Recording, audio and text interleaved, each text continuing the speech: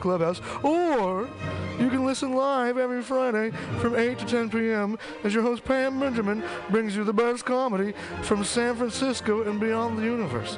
And what's better than the universe? It's a cash cock, honey. Yeah.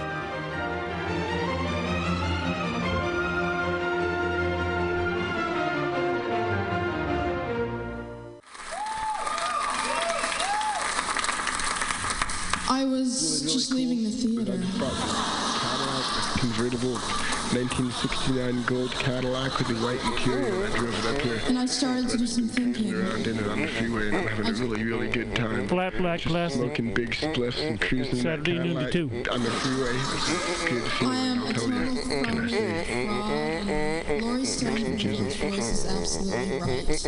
I am petty, rebellious, and adolescent. And I will cut the Hello, Blake. Henry. Yeah, Charlie here. Yeah. I have a report here, Henry, from your chief nurse, Major O'Houlihan. She makes some accusations, Henry, I find pretty hard to believe. The dude minds, man.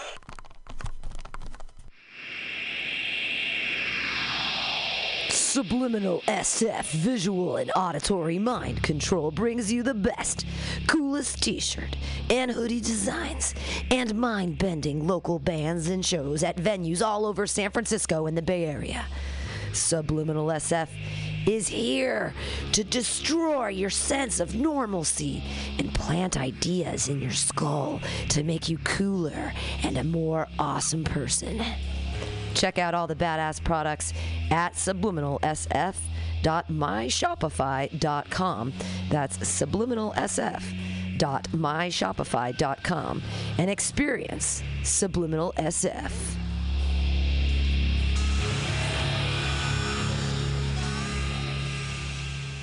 The Ministry of Lava manages our national lava resources to ensure that we will always have a steady supply of lava to operate the nation's active volcanoes, which in turn power our cities and methamphetamine labs.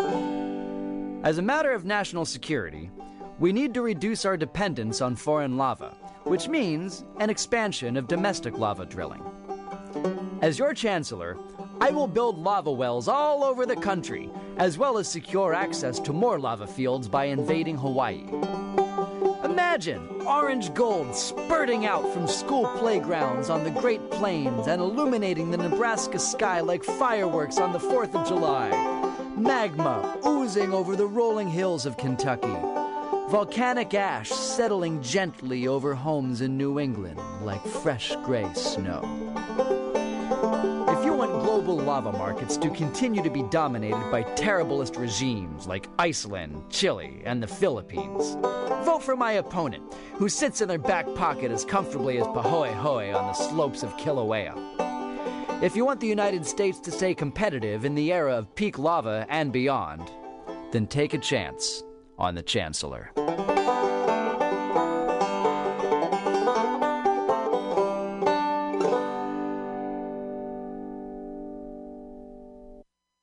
Crime, abuse, war, disease. Oh, here's the quote. Hey there, little pussy. Let me get my big boy pants on and really take you on. What a snake in the grass you are, you lying piece of shit. Too cowardly to confront me in real life, so you do it on Facebook, she wrote. You are the biggest faggot ass in the world. Here she goes. The biggest pussy. My dick is bigger than yours, which ain't saying much. What a true piece of shit you are, lying faggot. I hope you meet your karma slowly and painfully. Wow. I can't not like her, That's though. Wow. That's Cindy Brady right there. It's a little aggressive for Cindy Brady. Amazing. This is how I swear at people when I'm really, really angry. Like, you hear me when I'm on the show and I go crazy, but I don't think I would write it down. So she wrote it down and thought about she that wrote shit. It down. I wouldn't text. I mean, maybe. I I want to send this text out to everybody. I'm just going to read it one more time. Yeah, It's just so fucking much fun. paste and copy that motherfucker. It's just paste and copy. Hey there, little pussy. Let me get my big boy pants on and really take you on. What a snake in the grass you are, you lying piece of shit. Too cowardly to confront me in real life, so you do it on Facebook. You are the biggest faggot ass in the world. The biggest pussy. My dick is bigger than yours, which ain't saying much. What a true piece of shit you are, lying faggot. I hope you meet your karma slowly and painfully. So good. That's the business, son. So good. I'm sorry, but the only problem is if she had done that at work, maybe, but she took that shit to the house. Like, he got followed and shit. That's what really did her in, because that's a solid message. Okay, here's the thing. There's because I think it's kind of funny. It's super but funny. I also, part of me feels like, she. I know that. Oh, sorry. What? Well, that was a threat. At the end of that, she kind of got threatening. Will you switch 3 and 4 for me, because I'm going to do something funny here. Okay. Yeah, I mean. Thank you. But Trump support. I think Trump supporters are funny to me. Really. I don't think we should take them off the air all the time. Hold on. This is a rap background. We're gonna rap to it. We'll get a little beat. Hey there, little pussy. Let me get my big boy pants on and really take you on. What a snake in the grass you are, you lying piece of shit. What? Too cowardly to confront me in real life. You do it on Facebook. You're the biggest faggot ass in the world. Biggest pussy. My dick is bigger than yours, which ain't saying much. What a true piece of shit you are, lying faggot. I hope you meet your karma slowly and painfully. Say slowly and painfully. I'm Susan Olsen. Oh, slowly. I said Susan slowly Olsen. and painfully. They call me Cindy and Brady. My name is Susan Olsen, and I love Trump today. Olsen. Brady, get it. Brady. I hope. I sincerely hope you reap all this that you deserve. Karma-wise, you pathetic little cunt you are. Hell is waiting for you. Enjoy. Hell is waiting for you. Enjoy. What? Hell is waiting for you. Enjoy. Slowly. What? Slowly and painfully. My name is Susan Olsen. Susan Olsen. Susan Olsen. Susan Olsen. They call me Cindy. Susan Olsen. Susan Olsen. Susan Olsen. They call me Cindy Brady. Make America great again. Making America great. What a pathetic little cunt you are. Hell is waiting for you. Enjoy. Enjoy. His name is Martin. Enjoy. Call me Martin. Enjoy. I'm living in that Martin. Enjoy. Susan Olsen, the biggest cunt, drops a pour to fuck you. Enjoy.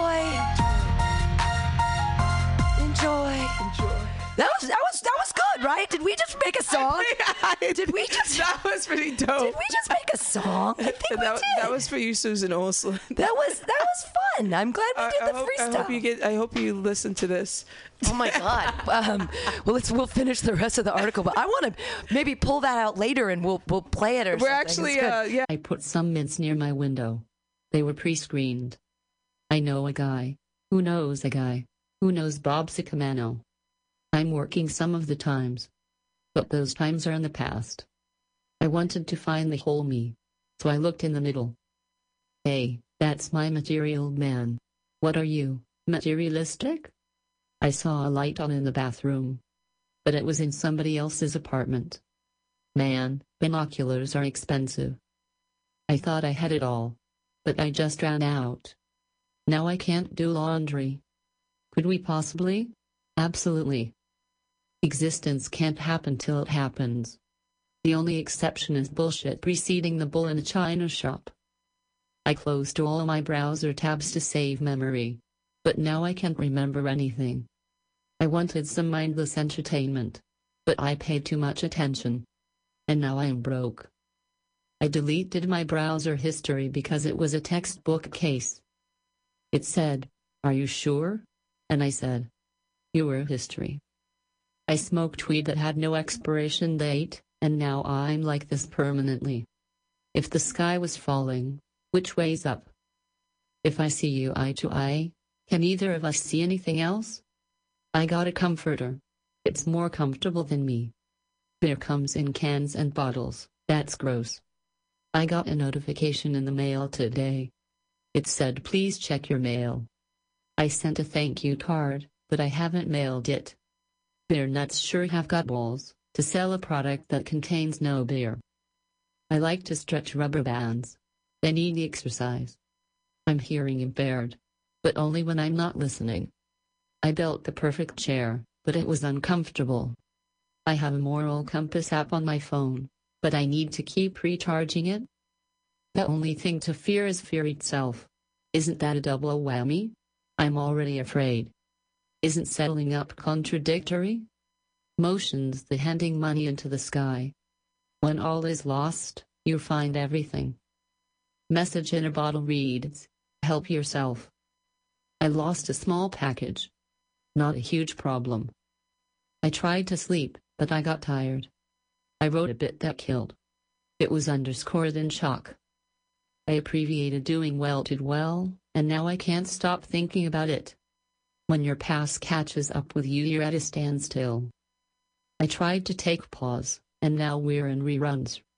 I tried to compare then and now it's later. I have odd times every other so often. I used to be really good, but there was a mix-up and now I'm just good. Really. I once was alone, but now I'm two lones. I have a car, but it drives me crazy. I tried to deliver a joke, but they sent it back. Now I have to write it all over again. I have indoor cat food, but I keep it outside. Diet Coke needs to improve their self-image. I bought something new yesterday, and today I returned it for false advertising. My faucet is hard to predict. It runs hot and cold. I had a time window, but now I'm of time and it's just a window. You have been a mild and peppered audience. You really have. I can hear you from here, Martha. Thanks and good night. This is Aqua Q. Let's watch a full-length movie on YouTube with Mike Spiegelman. Let's watch a full-length movie on YouTube with Mike Spiegelman. Let's watch a Hi, this is Carl. I wrote this song. I'm Mike's friend. My turn-ons are satin sheets. I love to be outdoors. Follow me on Twitter. Jokes to Carl. The French duh, not the duh. Let's watch a full-length movie on YouTube with Mike Spiegelman. Let's watch a full-length movie on YouTube with Mike Spiegelman. Welcome to LWAFLMOYT with Mike Spiegelman and Carl. That's Let's Watch a Full-Length Movie on YouTube. And Carl, I said that on the first take. Very nice. LWAFLMOYT. Good job. Oh my God, you did it on the first take. Keep rolling. Just keep rolling. We'll cut this. Keep rolling. Take. So, ladies and gentlemen, this is a take. Welcome to our show. It's Let's Watch a Full-Length Movie on YouTube, or feature length. Let me know. Did I get that wrong? Where we watch a feature-length movie on YouTube with you, the audience, and us, Mike and Carl. Carl is a New Jersey comedian, and you can. Hey, is your show available to the public? Well, anybody can log in. Yeah. Okay. Well, so at the end of the show, we'll mention that, as well as the next movie we're going to watch. But right now, we're going to watch a movie on YouTube. So go to YouTube. And Carl, what is the movie today? We are watching 0 to 60, 1978. That's what you put in your YouTube search engine. Zero, then the word zero, 0 to the word 60, 0 to 60, and the numbers 1978. And we like too many numbers. Yeah. Who's been hosting it? Zero. We are Hell Z72. One word. HELLZ 72. All right. Well, I am all set. And once you do that, click the link and hit pause and set that time, the bar to 0, because we want to watch it with you. And just, man, the whole thing is like 0, 2, 60, 19, 78. Right. That is some conspiratorial shit. Yeah. So we're very excited. So have you, all right, audience, we're done talking about the Illuminati. Are we ready to watch this movie? Great. So I am. we're going to count it down. And we are really excited. Here in the quarantine, still chilling on our couch. Just we're riding it through. Very excited to have Countdown King himself, the maestro of descending numerals, Senior 3, 2, 1, Mr. Sunday Afternoon, and Carl's Man Crush. Please, let's get ready to rumba. Under rumba, thrusting down on me. Oh, the world government, the beat of different bro. We please give it up for Mr. Paul Brumbaugh. Wow, I never know when to start talking, man. You guys, my intro gets longer and longer every week. I don't know what you're talking feel about. more and more impotent. I hope you guys are doing well out there. We're doing well. Yeah. How's the view in the bunker over there, Paul? It is well. I love the 4 brick walls that I've erected around me. Well, we're great to have you here as well as everyone else, and good to have you here for the countdown and for 0 to 60. All right, you guys, you know the drill. Let's do this in true bunker style. Let's do this thing in 3, 2, 1. Wash your hands. First Artist presents an MGM picture.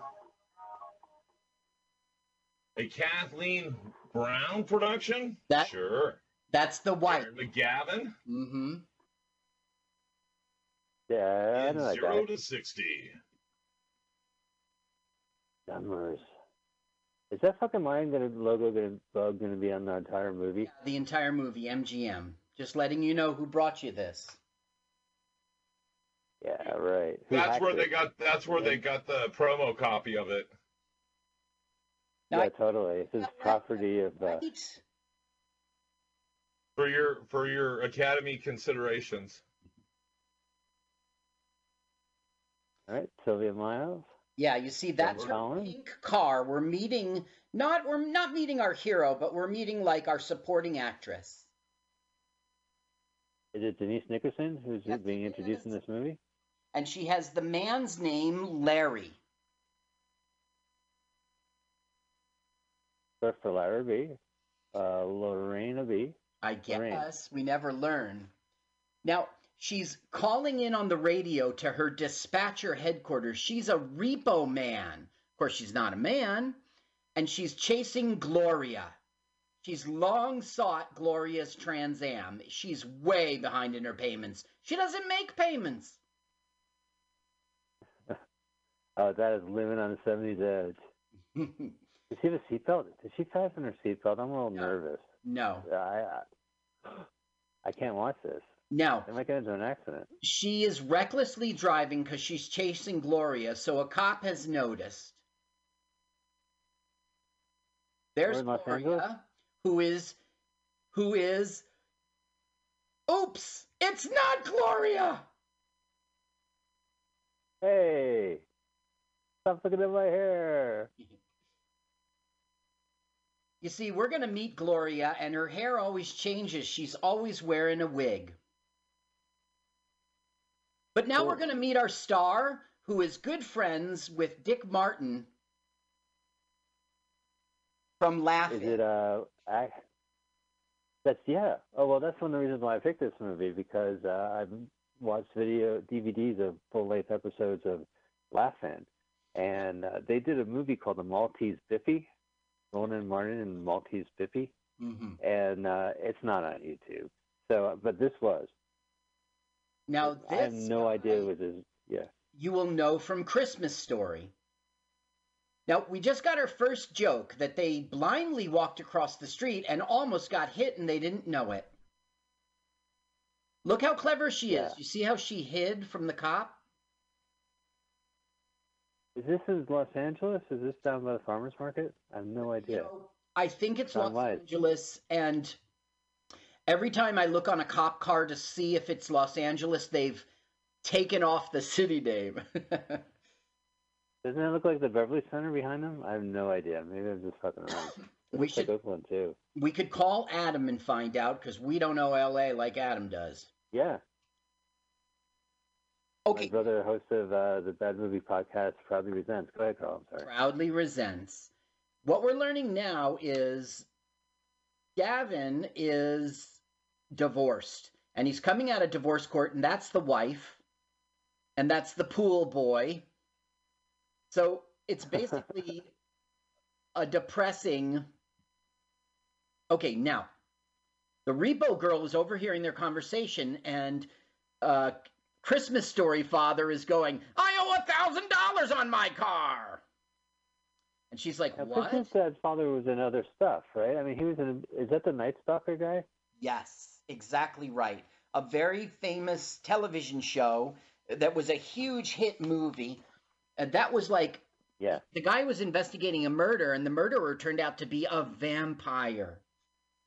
A vampire, yeah, sure. Didn't see that coming. But then, like, he got a show where he lives in San Francisco, and he writes a newspaper column about, like, paranormal events. And every week there's, like, a vampire or a werewolf or, like, a ghost. Yes. And they would always come to the bay. I say ghost because Dick wants to eat that hot dog, and I'm thinking of Slimer. I'm sorry. That came out... Okay, the movie was called The Night Stalker. That was 1972. And by 1974, it was a TV show, yes. And that's how he got his big fame. But Christmas Story eclipsed that. Well, I think he gets more residual checks. He passed away, or hasn't he? No, look, you see the chain? I think, yeah. Okay, now Larry, the repo woman, has taken his car. Now watch how the chain disappears. Where'd it go?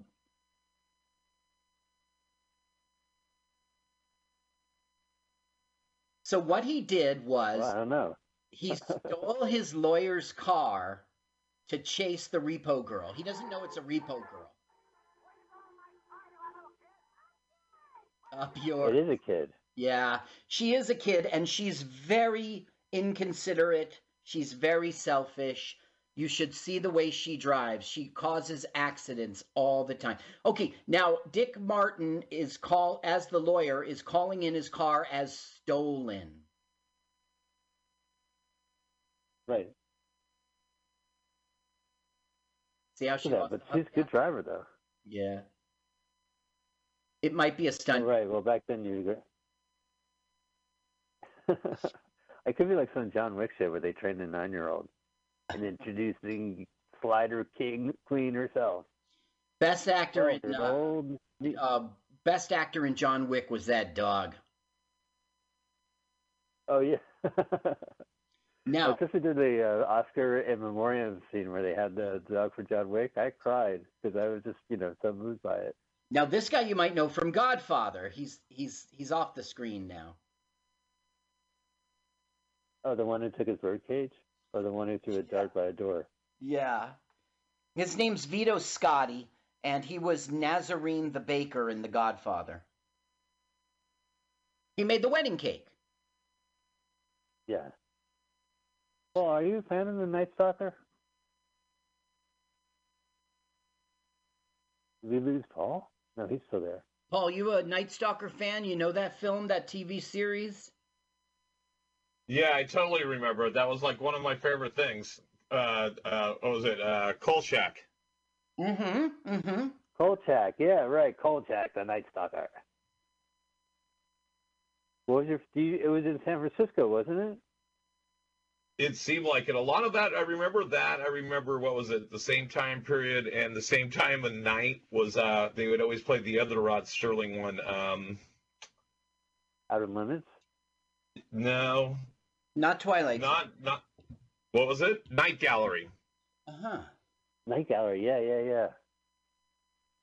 Okay, so Larry ran all the way to the repo station, ran inside and goes, some creep's following me. Now they're hassling him.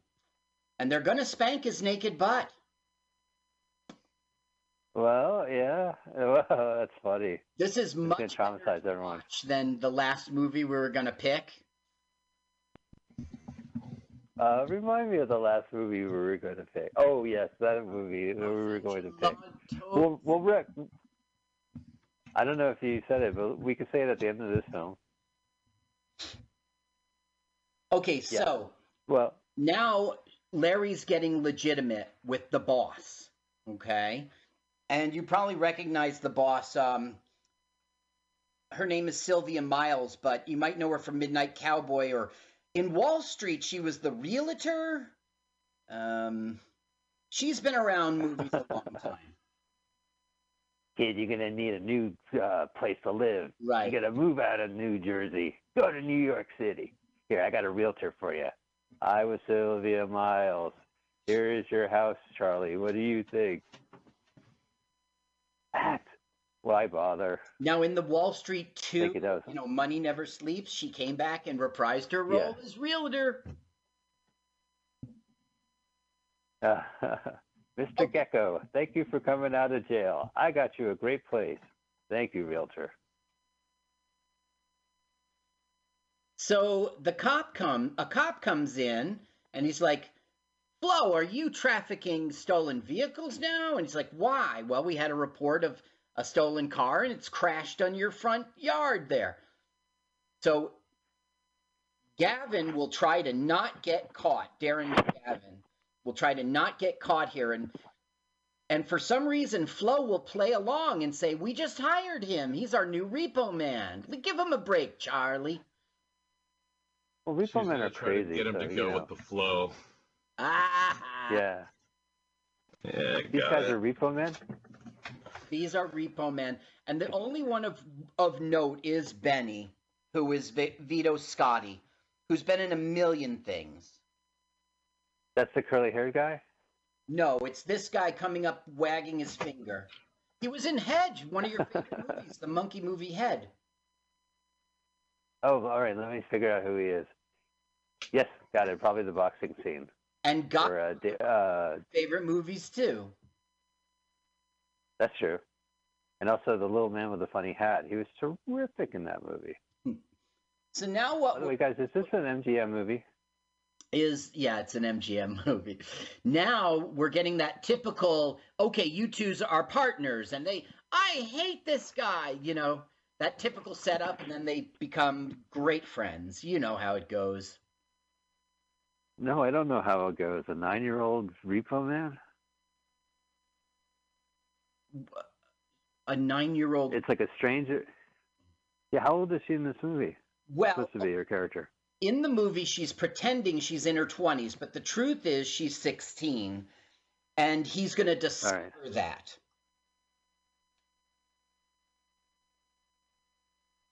Now they just gave them jobs.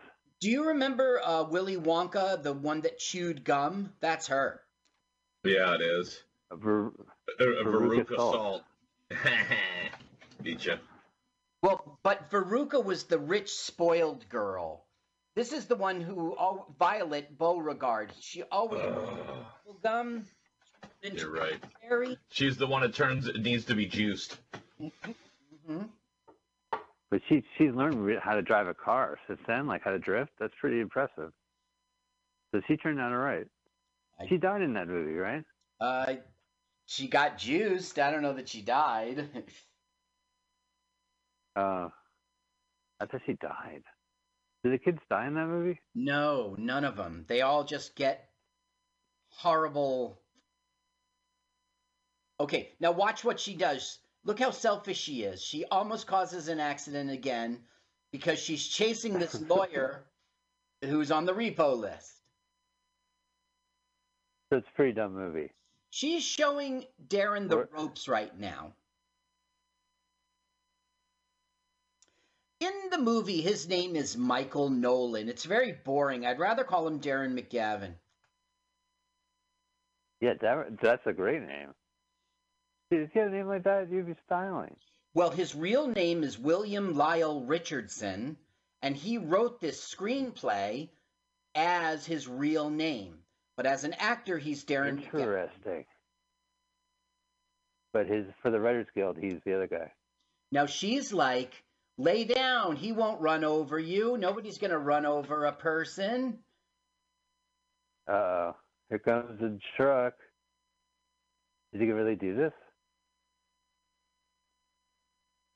This movie is stupid. Then he gave him the finger and he lived. I just drove over Davin McLaren. Well, you saw how he squeezed up to be right in the center. Oh, all right. Now, Darren was very much... What? Oh, no, go ahead.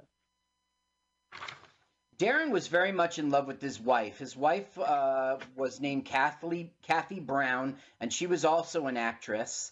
But they formed a production company, and this is one of their labors of love, one of their movies. I know this neighborhood. This is Los Angeles. I've been through here, but this is like the 70s. What other films do you think they made? Like Car Chase in Los Angeles too, or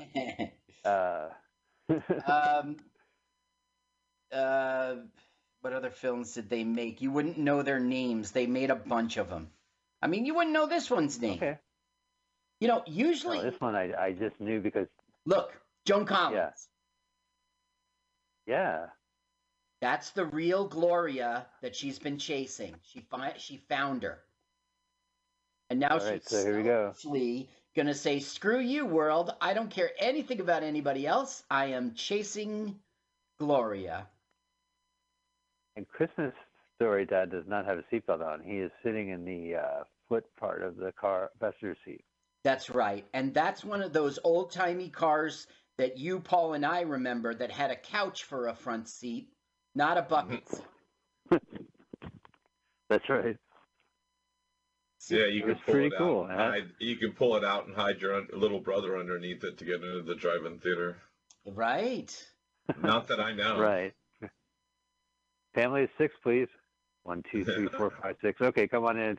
Now you see all the car chases and everything. When I watched the last movie we were going to do, it all takes place in the restaurant. This is a much better choice. Right. This is something to watch. Yeah, this has some good.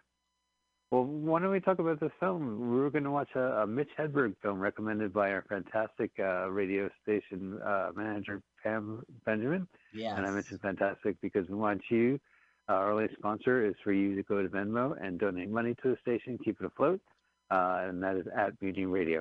Yeah. Anyways, he had recommended a movie that Mitch Hedberg directed in 1999 with a smattering of comedians from that time. Yeah. And Carl, what was the movie and how did you like it? It was called Los Enchiladas, and it was a nice try. The thing is, I love Mitch Hedberg's stand-up. It is hilarious. But that didn't translate into this movie. And the movie, because we watched with the sound off, it was very flat. There was a lot of funny dialogue that you'll miss. There was a string on that suitcase. Joan Collins. I caught that.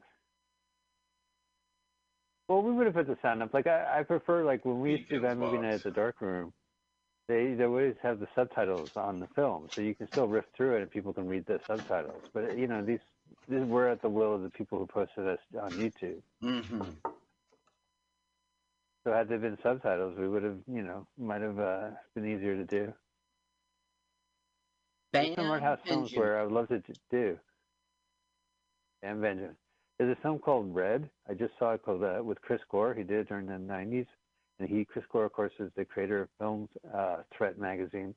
And it was a Film Threat production. And they took the tube-bar recordings, the most Simpsons phone calls, and made a movie. And they used photography to reenact the phone calls. And it was really good. Mm-hmm.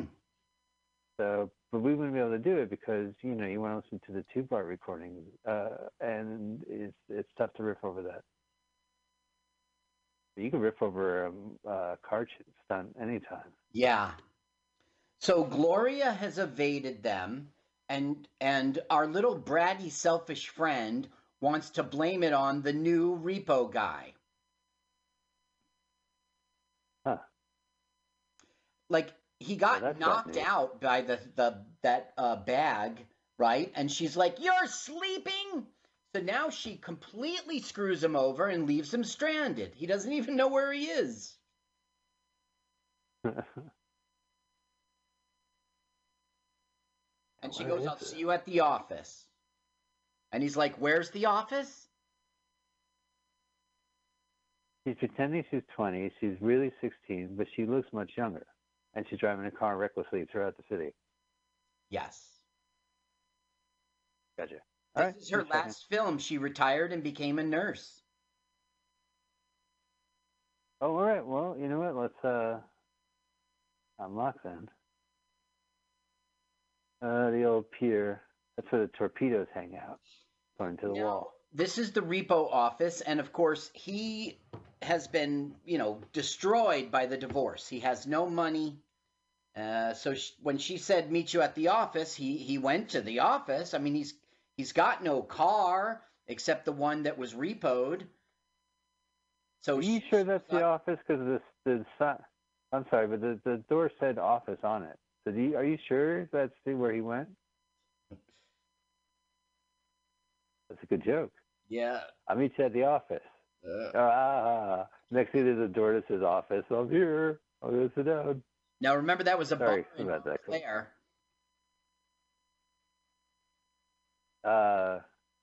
Yes. So I used to call my wife. She'd go, "Where are you?" And I'd say, "I'm at the office. I'm going to be late." She goes, "Okay." I worked at the office. No, I worked at Charlie Brown's.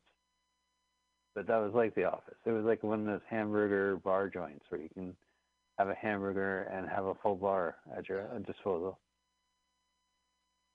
Now, Darren McGavin was Murphy Brown's father on that sitcom, but I also loved him in Billy Madison. Oh my God, I didn't realize. Was he was he pro Billy Madison in that movie or no, he was anti the Billy dad. Madison? He was the dad. So he was not pro Billy Madison.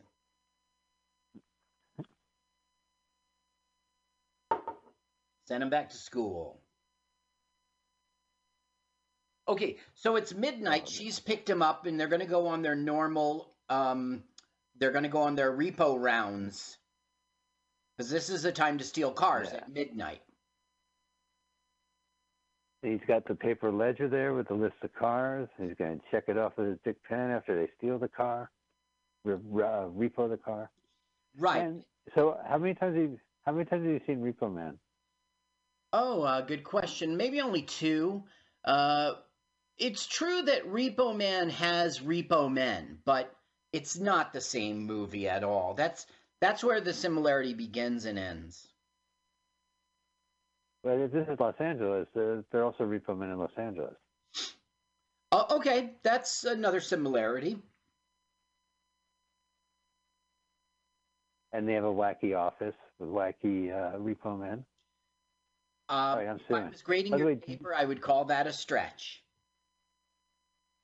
A CV after class. Yeah, right, because what happened? Okay, here is the car they want to repo. And she's like, "Go get it. Pick it up. This will be your cherry."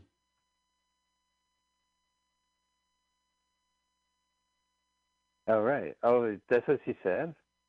Uh-huh. "Go on. It'll be easy. What are you, chicken?" That kind of thing. And he is. She said cherry. All right. Can I stumble? Can I pretend there's something to sit on and I sit on the floor by mistake? Exactly. Yeah. I'm pretending I'm all flustered. So I pressed the crouch button. I went down to the ground. Stop pressing square. Oop, did it again. Square, crouch. This isn't the video games where you're crouching. Now somebody You're else like, oh shit, why am I going slow? Somebody else made this story like it was Judith Bustany and Peg Shirley, but Darren McGavin turned it into a screenplay when his wife was like, "We got to produce this movie. This would be really good." You see, it's a little autobiographical. I don't know if that's the right word.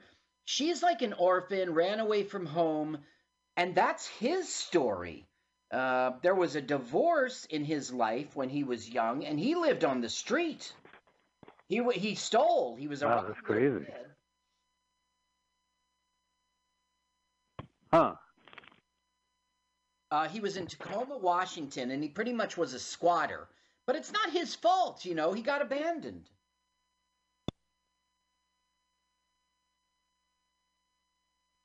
So check this out. Somehow he got to Los Angeles, and he was a set painter for Columbia Pictures. And they just loved him, and he became the title character in the 1950s television series Mickey Spillane, Mike Hammer.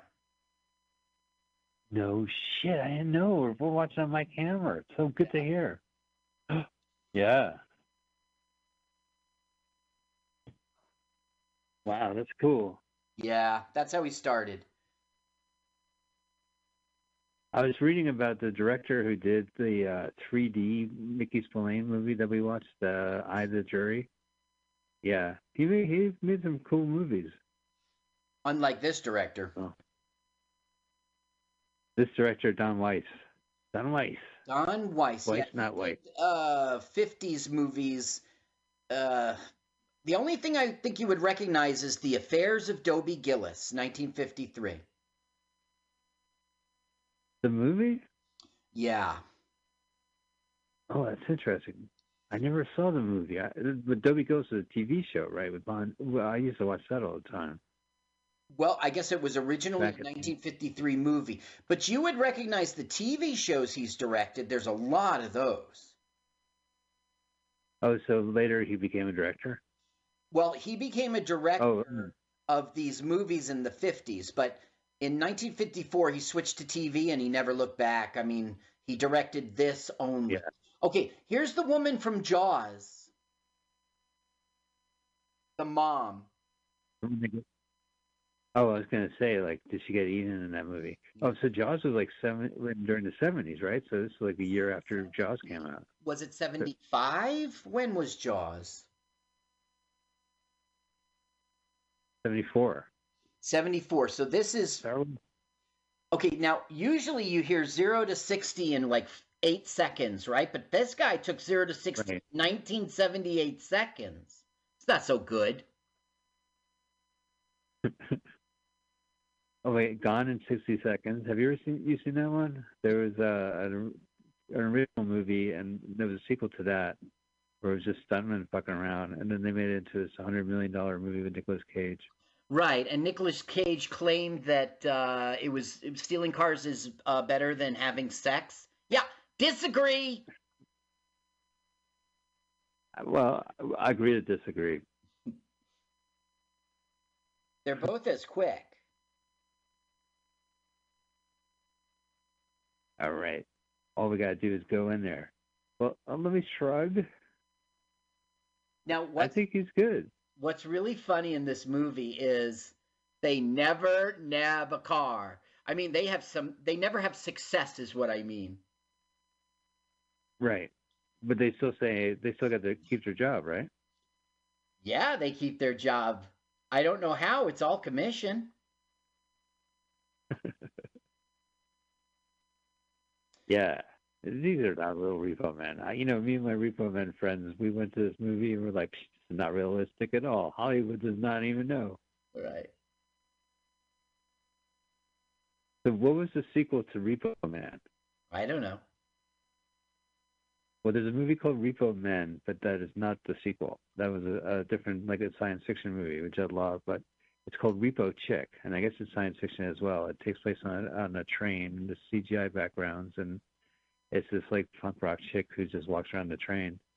And yeah, I liked it. I like Alex Cox, the director, and I really liked the movie, but nothing. It was more tangible. They had some of the original actors from the Repo Man in it, but Amelia wasn't in it or what have you. Repo Chick? Yep. Do you recommend it for my Netflix queue? Yeah, of course, absolutely. Okay. Any film from Alex Cox is worth a watch.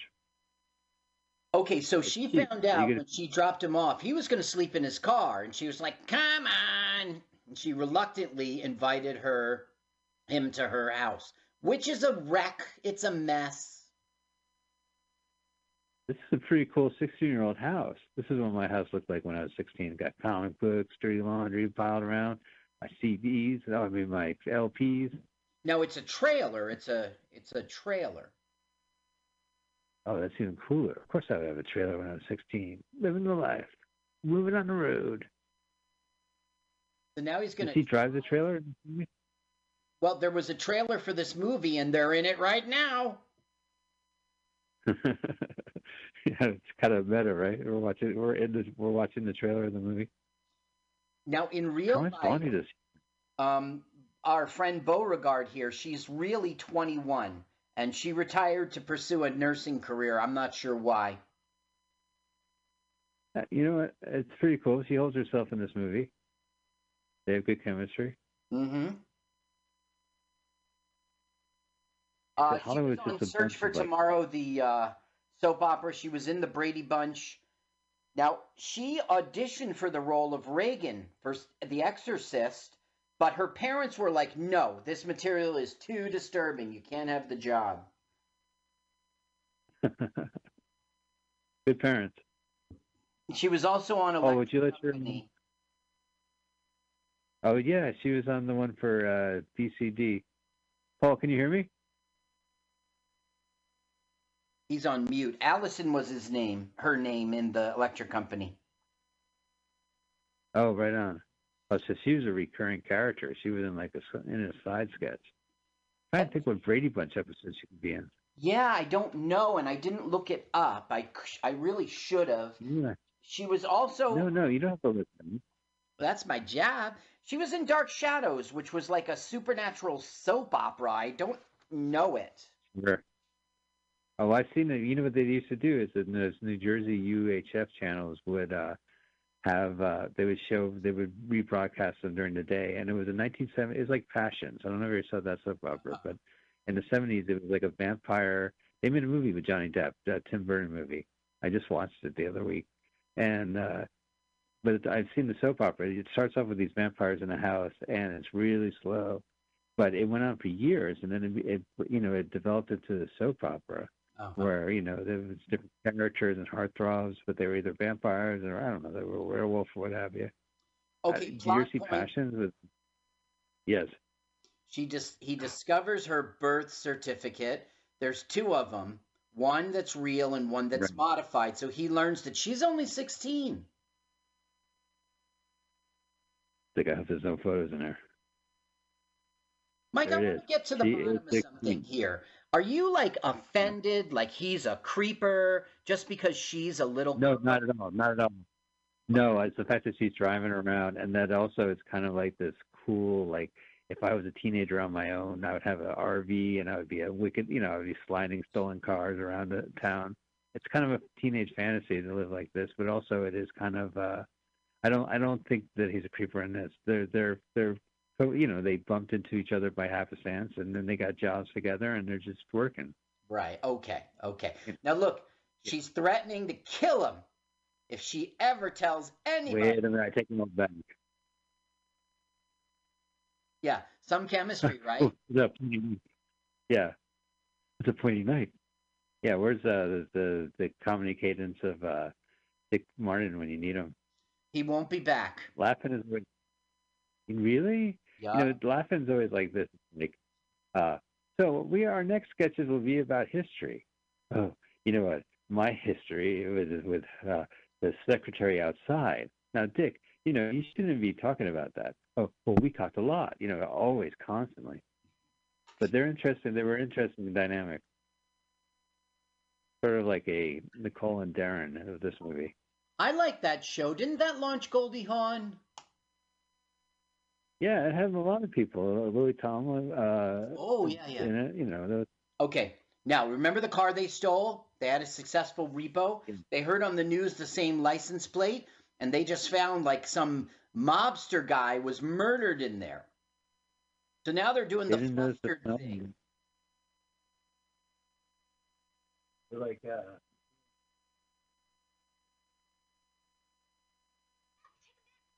So they decide they're just going to take him back to where they found him and put the car back. So once again, they don't get a repo. Wow, they're not going to bring back they're going to repo the car with a dead body in it? I'm just saying, throughout this whole film, these repo men don't repo shit. Yeah, but I mean, they're scumbags, but they're not going to be driving around with a dead body in a car and be like, here you go, boss, here's the car. Okay. Gotta go. So now it's returned, but somehow the thugs, we were talking over it, but they were getting shot at. The thugs are chasing them.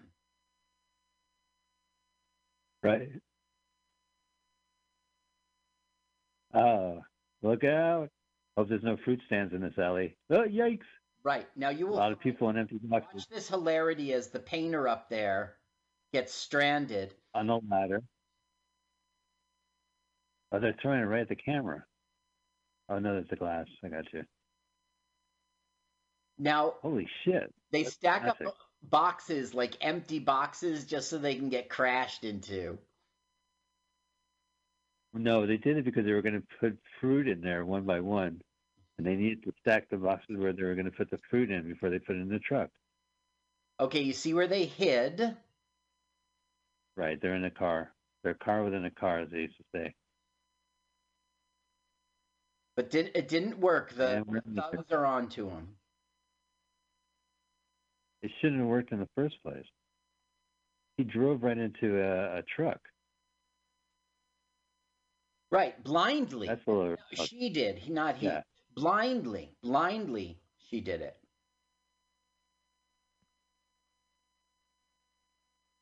Huh. Beep, beep. Is there like music playing, like banjo film? Yeah, music? there's a stupid song they play every single time. It goes, da-na, da-na, da-na, bu-bu-bu-bu. I'll play it for you. All right.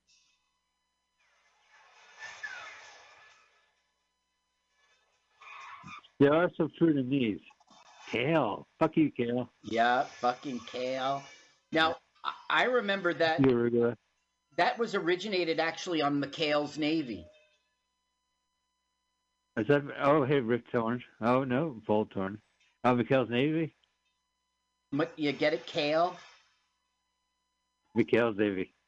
Here it sounds like Saturday Night Live, saxophones and...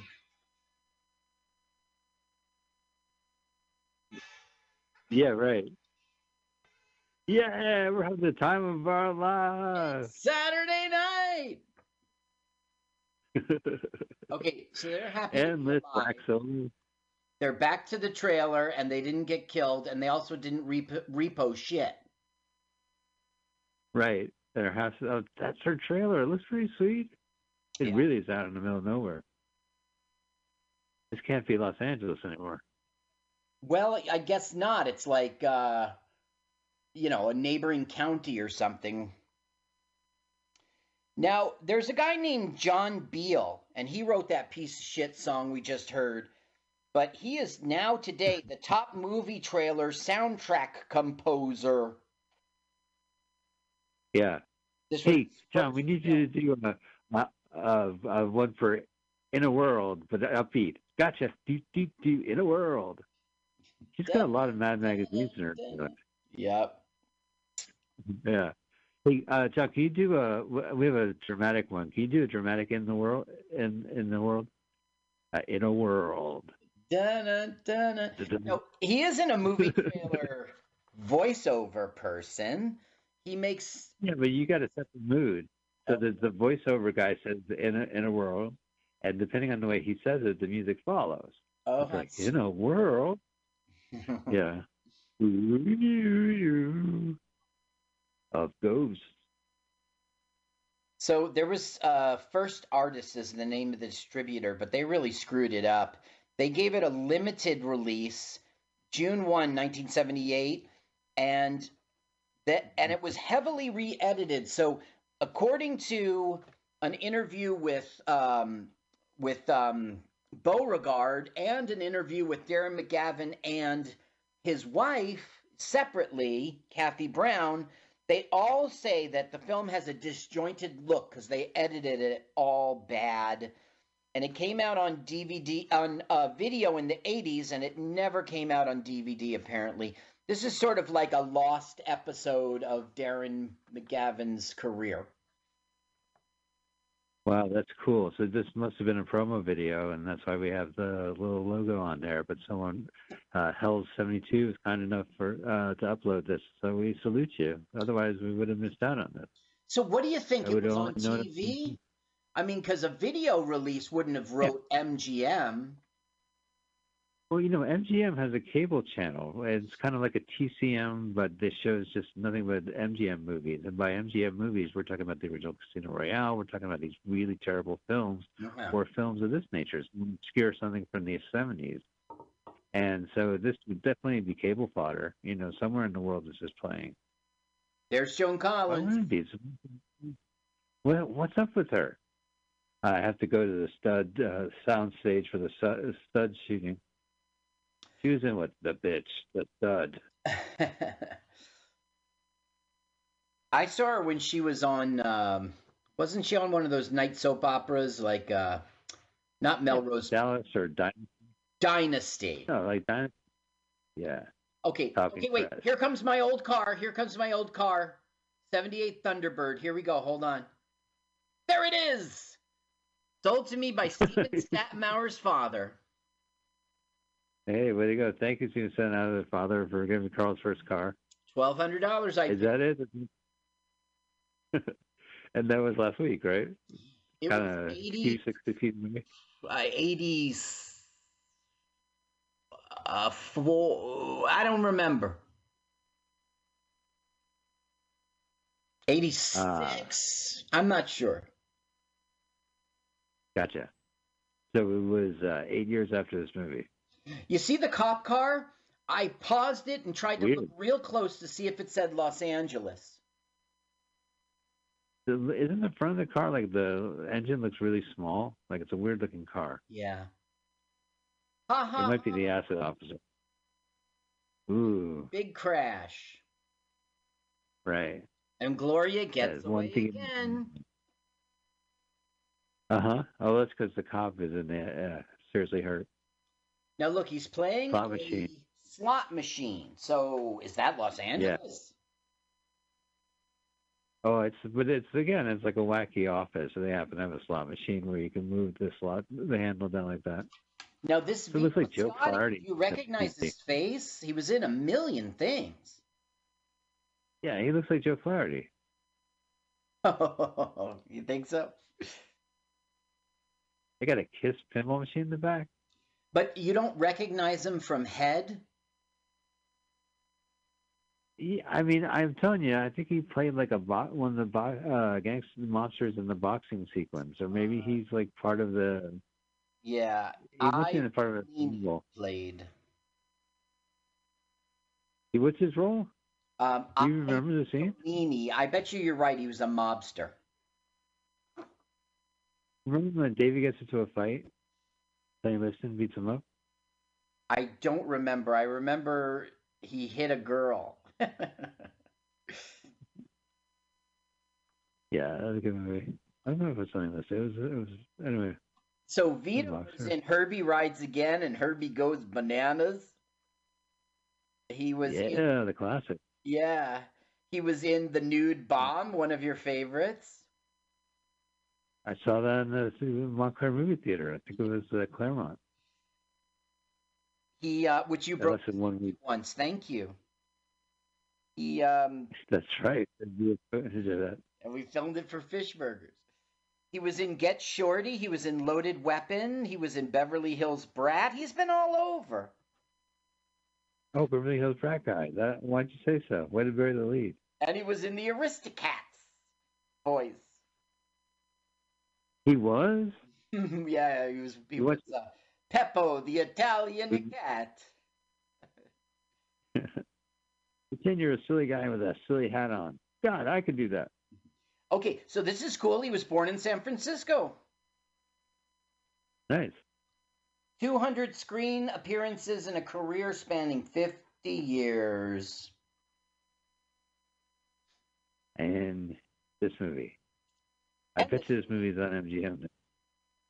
I bet you that's where this is recorded. It must have been recorded off the MGM channel. Yeah, somebody probably hit record. And it looks pretty good. It doesn't look like a VCR copy. Yeah, I hear you.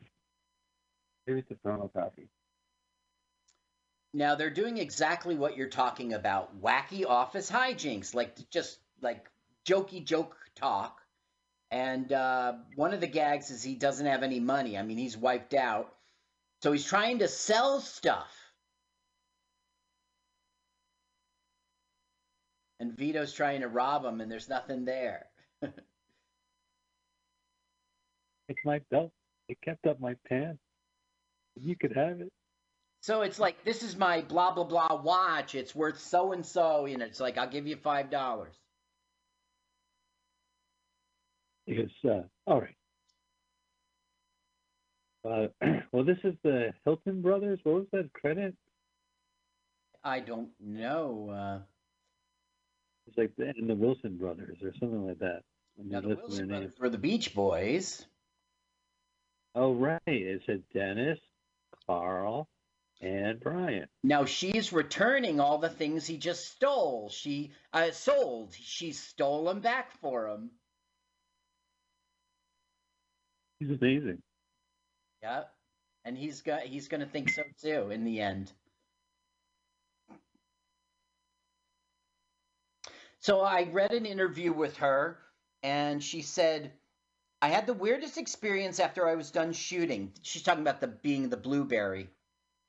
I'm back at school in New York. We're at the Museum of Modern Art. All of a sudden, some kids start pointing at me. I turn to my best friend, and she says, oh, my God, you're turning blue. I go into the ladies' room and look in the mirror, and everything, my face, my hands, my neck, is blue. I washed it off, and I go back out, and a few minutes later, I'm blue again. It went on for 48 hours. Was it because she was chewing Willy Wonka bubblegum? Exactly right. So I finally learned that the blueberry makeup they had used in Germany had blue food dye in it, and it was coming out through my pores. Now, insane. Look, I read 2 interviews with her. I like her, and she aged well. Unfortunately, she died in her 60s, but she aged well, and she was always thin and cute, but she did tell like a few lies in the interview, you know. So, but poor lady, she had a stroke, and then like almost right away after that, she caught pneumonia, and that was it. Yeah, she died in the hospital. I don't know why she quit acting. Right. Well, you know, if she's done it like as a child actor, she probably, when she became an adult, decided to do what she wanted to do. Yep. Okay, so get the hell out of Hollywood. Repo a car, and it turns out to be a cat. During the day. So with the money he just recently made from all those things that she returned, he goes in there and gets lucky. Oh, that's so nice. So she's going to steal that money too? Look, he's all weak. Yeah, right. Well, it drains you. And then when you walk out, that woman approaches you, and you're like, yeah, whatever, lady. I got to go to my car. Well, the thing is, like some boyfriend gave it to the prostitute, and, you know, it wasn't her. They just said, here, you can have it. And they gave him the keys and the title and everything. And so she's all mad because, like, he's having fun and getting laid and having success repoing. Of course, that car will remain with them, and they'll never get paid for it. Now, look, why are we driving in the park? I don't get it. It's so rude. Like, did people drive around the park in the 70s? I guess yes. Are they in like... Oh, so there's a car in this weird house. Now she's screaming out, anybody home? And he's like, you idiot, shush. So they're going to possess motorcycles, stolen motorcycles, and they find out there's all kinds of stolen loot. Sweet. This is some whorehouse. No, they've left there. They've left there. They're moving on in their rounds. So they went to a cat house, to like a warehouse of stolen goods. Well, essentially they're following the leads of the stolen merchandise. Uh-oh, somebody's showing up. Is it Paul? Paul Brumbaugh? No, he's not showing up. He's on mute. Oh. There we go. Now he hears it, Batgirl. Oh. And he sounds the alarm. And she's like, get on if you ever want to get out of here. And he's like deathly afraid. So we're having another look at him moment. Now watch. Is he like the hippie beer delivery guy? Yeah. Check it out. They're ready to go. Yeah, they just opened the door. They're flying down the stairs. It's ridiculous. You know what this movie reminds me of? Grand Theft Auto, directed by Ron Howard from the 70s. It was a Roger Corman film. And he directed it. Well, yeah. You know, it's stupid, though. It's this kind of humor where, like, what would be funny if there was a car crash? You know, it would be great in the scene if the guy fell off. Don't lightly recommend movies for my Netflix queue because I'll be watching them. If you think I should, I mean, you said it was Ron Howard. Yeah, but it's like he was doing Happy Days, I think, or right before, like during this. Dude, do you have Amazon Prime? All garbage films are on Amazon Prime right now. I want to watch thing that's making money right now. Yeah, right. Why? Life is precious. Watch a garbage film. No, I like to watch. Oh my God, speaking of this. You are my garbage film source. And we riff. Yeah, you see enough garbage films. Yeah. Riff them.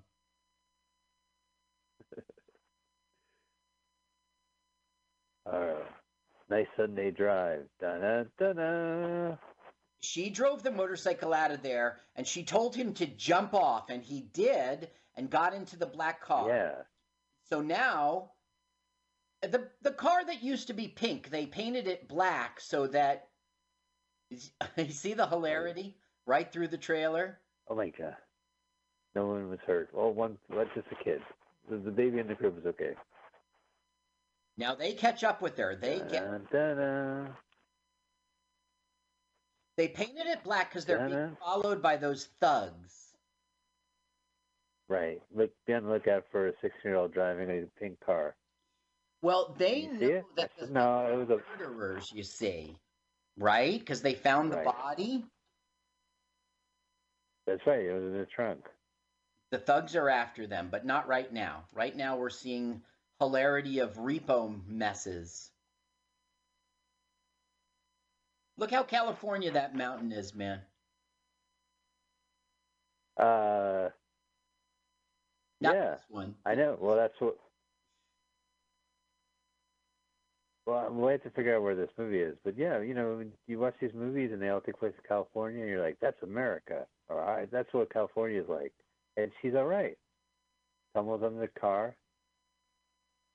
Uh-oh. They caught her. I got to call the police. 911, get out of the booth. Damn it. Should have made it a click call. Why did I make it a click call? Now, why are they acting like the phone booth is locked? Well, because she's in there, and she probably used the latch inside the phone booth. Uh-huh. Are they still? Were there latches inside phone booth? I don't think so, but she's putting her foot against it, I guess. Anyway, now Darren McGavin shows up and he pretends that he's a cop, and these guys steal they fence stolen goods. Right. What's going on here? Officer Turtleneck. So he puts a Officer Turtleneck gun. I'm gonna haul you in. He does that gun hunch. So they. Oh, it must be a gun. Right? Like, oh, officer. Yeah. We're negotiating getting our bike back. Did you borrow this man's bike? Yes, I did. Here we go. All right.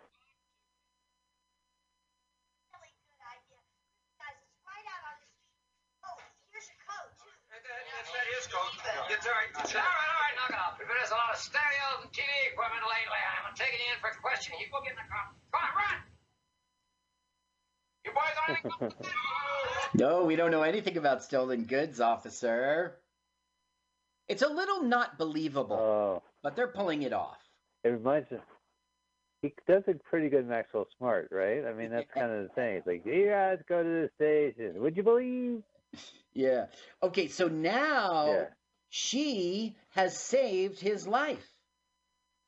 So she will fall in love with him. What? Not where I thought this song was going. Well, she was sure that she was dead.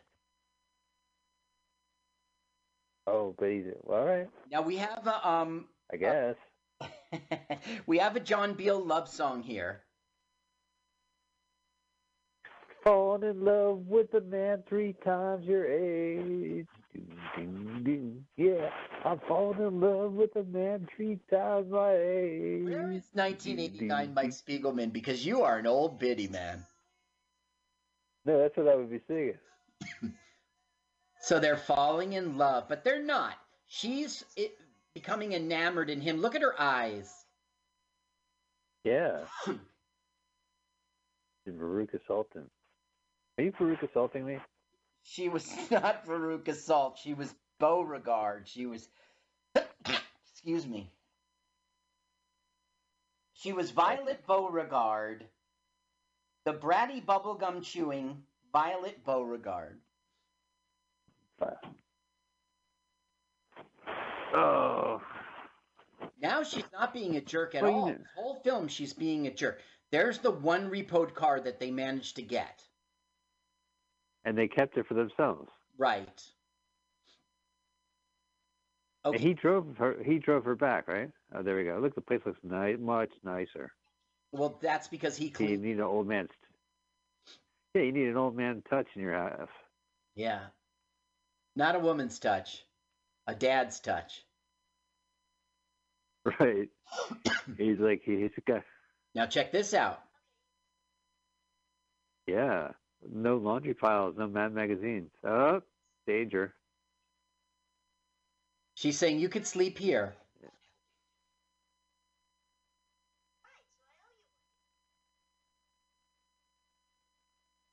Oh, there you go, bartering. Quid pro quo. This isn't the generally recommended method of a seduction. He is the father on Christmas Story. Right. So he's out the door. Violet Beauregard is like, I'm rushing you. Relax. Would you like some warm beer? So skunk beer? Yeah, all right. She got it out of the car she repossessed, and it's been sitting around, and he's like, I don't like beer.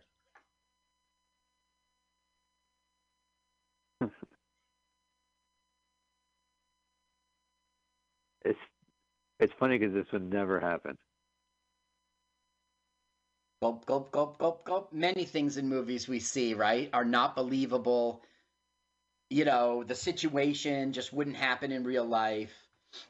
Those are the bad movies. He would have, yeah. Well, maybe it happened, but.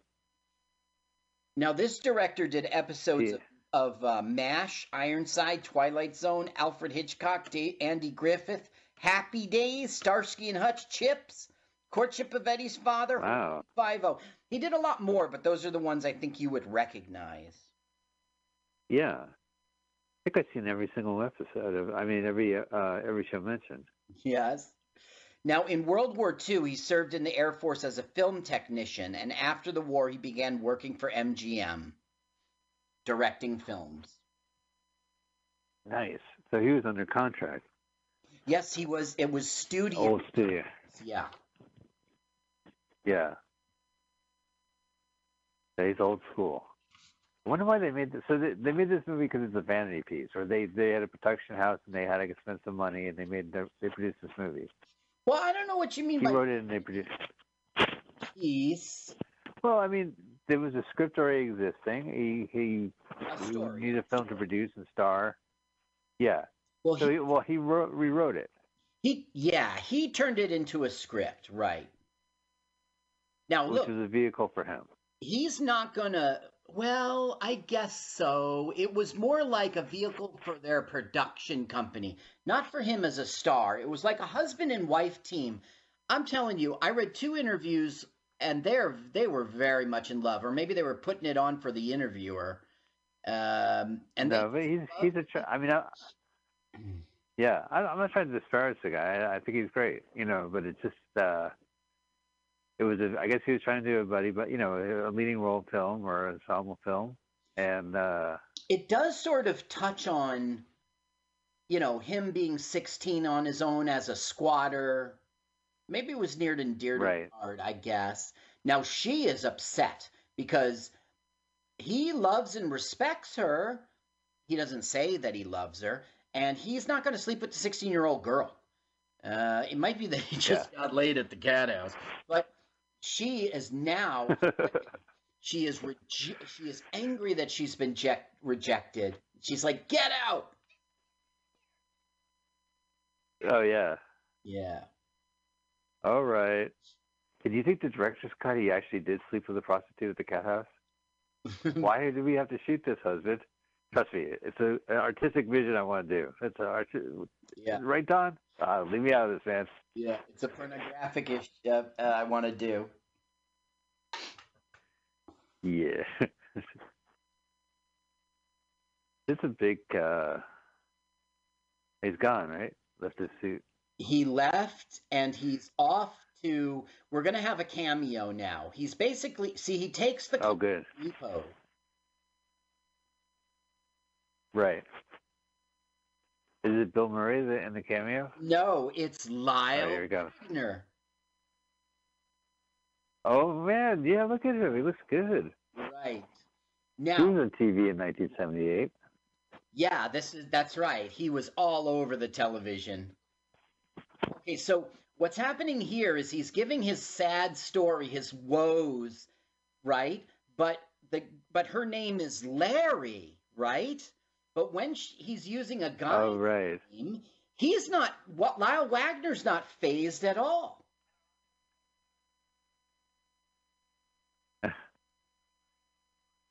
Kind of relationship with Larry. So Lyle goes, Larry. But the thing is, he doesn't go, are you talking about a dude? I mean, it's 78. You know how. Right.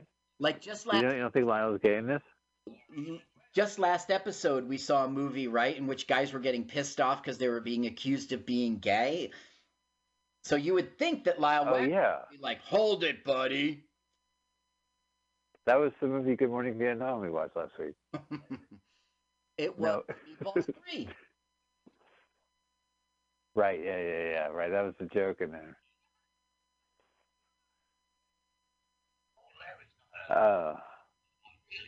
Meatballs 3. How many different colors? This is his other turtleneck. It's white. He had a black turtleneck and now a white turtleneck. And he's drinking, and there's no stain on his turtleneck. That is successful businessman. That implies like an entrepreneur. He was a successful office guy, working for the same company, and so now we find out he didn't know it, but he's in a gay bar. He didn't know that when he walked in and saw Lyle Wagner? That's right. He's looking around. I guess it's the 1970s gay. So now he would have just creeped out, and he's making his exit. Right. He was drinking there for like an hour until he started the conversation. Thanks for the advice. So now, what does he do? He goes to the opposite of a gay bar. He goes to a bar with lots of women who are prostitutes. Oh, yeah. The Office. In Lockhart, New Jersey. Joan Collins. Now, this guy, the bartender, I know his face. My research couldn't come up with his name. He's not in the cast, but he's been in a million things. Andy Richter. Yeah, right, from Conan. So Joan Collins overhear him saying, I like blondes. So she quickly gets on a blonde wig. And then he's going to be like, you're over 21, right? She goes, I'm 31. Right. What do you want, darling? There she is, a blonde. Oh, that's your Joan Collins? That's awesome. That's Gloria, who they've been cheating, although he doesn't know it. Right, he just happened to walk. He didn't even know he was in a gay bar for an hour nursing a drink. I think he's just a drunk. That's the reason why he hangs out with 16-year-olds. Okay, so it's the morning after, and now he and Joan Collins are totally in a relationship. Good morning! Jackie Collins. I mean, Joan Collins. I didn't recognize you with your new wig. What a horrible hairstyle. Hey. Oh, no, that was her trademark hair, wasn't it? Like, she always had hair like that. Mike, she's been wearing... we just saw a shot of all her wigs. She wears different hair every day. Right. And I'm saying now that she has her natural hair on screen, it's always like curly like that. That's not... No. Joan Collins did not have curly hair like that. That's Donna Summer, you're thinking. But yeah, Donna Summer hair. I'm wigging you out. Ah, you're wigging me out. It is Donna Summer. With her girl. So she's so in love with him, gives him the key. This is your house now. She's off work, and she's like, stay here. And she's even giving him money. It kind of is not believable. And, well, it's the same woman that the 16-year-old was trying to avenge, right? It's weird. I wouldn't say avenge. 3 people. She was trying to repo her car. She's desperately seeking Joan. Landlady.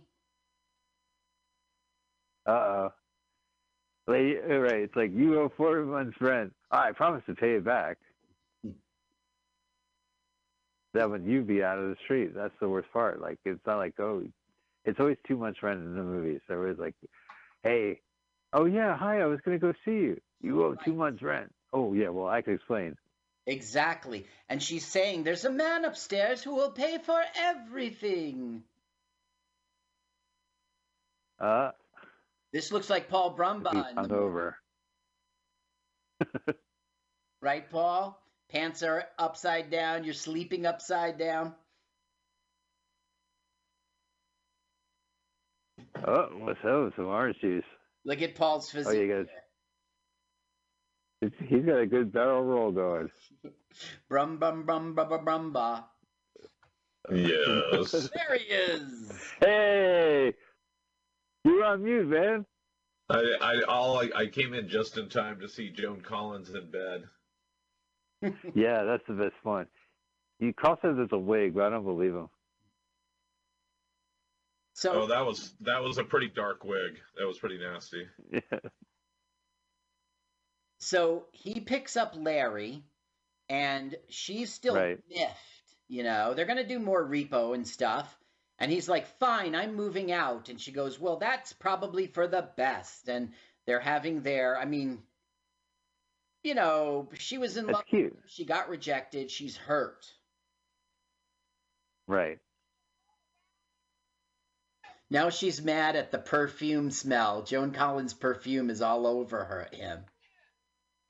It's Gloria. It's Gloria.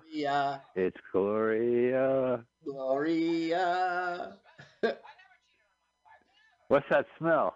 You smell like Gloria. And plus it's open. They must be screaming at each other. No seatbelts. Yeah.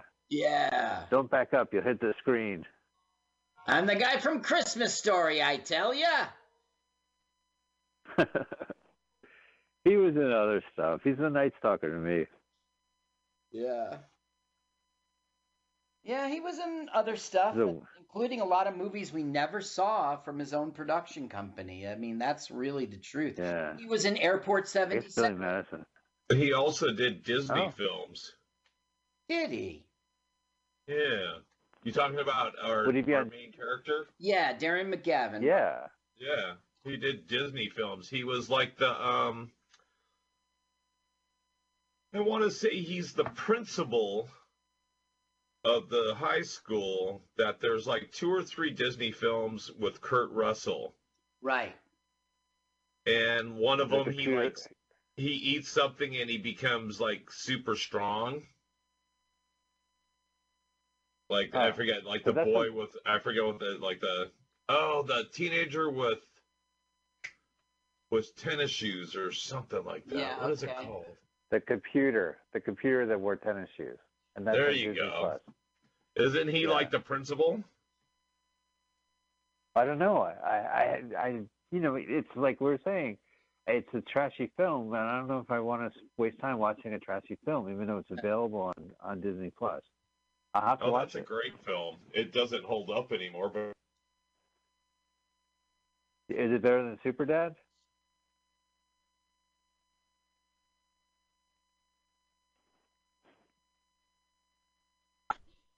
Nothing's better than Superdad. Okay, so what we're seeing here is the boss of the repo has taken them all to this used car lot where every single car is getting repoed, and we're having pretend hilarity as they can't get out of the lot because everybody wants to get out first. They're all like stuntmen just fucking around. And she's directing them all. It's supposed to be very good haul. And they're playing that stupid music, of course. Yeah, right. These are like the only working repo men. So this is like a drive-in movie, right? 1978, you go in a drive-in movie and watch because back then there were a lot of car crash movies, whether it was Smokey and the Bandits or, other films of the ilk. Down with 50 Seconds, that was around that time. The original. Now, hatchbacks were very, very new. And that's what McGavin's in, a hatchback. So a hatchback is like convertible where the hatch goes back? I don't know. I never even heard of it. You've never heard of a hatchback car? Yeah, I've heard of movies. Yeah. It was sort of like the front of the car is regular and the back is like an extended trunk kind of thing. You open it up and there it is. There's one in the front there. That's the one he was driving. It has like a trunk. So Paul Brumhouse, one of Paul's brothers is in there when they're going out to drive-in. Uh-huh. He had mentioned that. All right, well, they destroyed a shack. Yeah, let's go to Johnny Rockets. Let's go back. Welcome to Johnny Rockets. The Jaws mother. Hey, lady, does Fonzie eat here? He did 20 years ago. I'll have an ice cream. We're having a double malted. They all rapid fire their orders, and you would expect her to be confused, but she gets it all. Right. Does he talk in waitress talk? Yeah. Also, there's a shark coming to the ocean. Yeah, if he got payoff.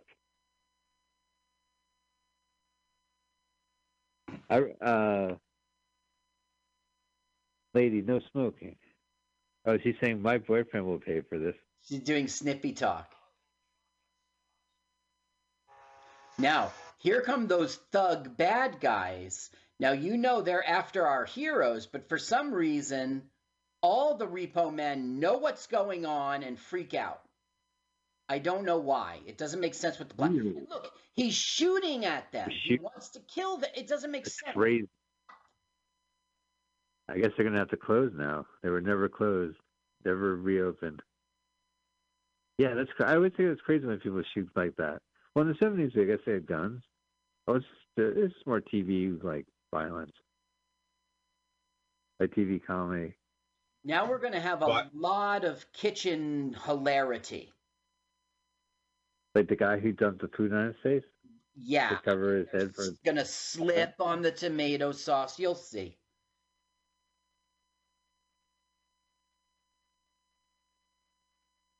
You think this is his wife's, their restaurant as well?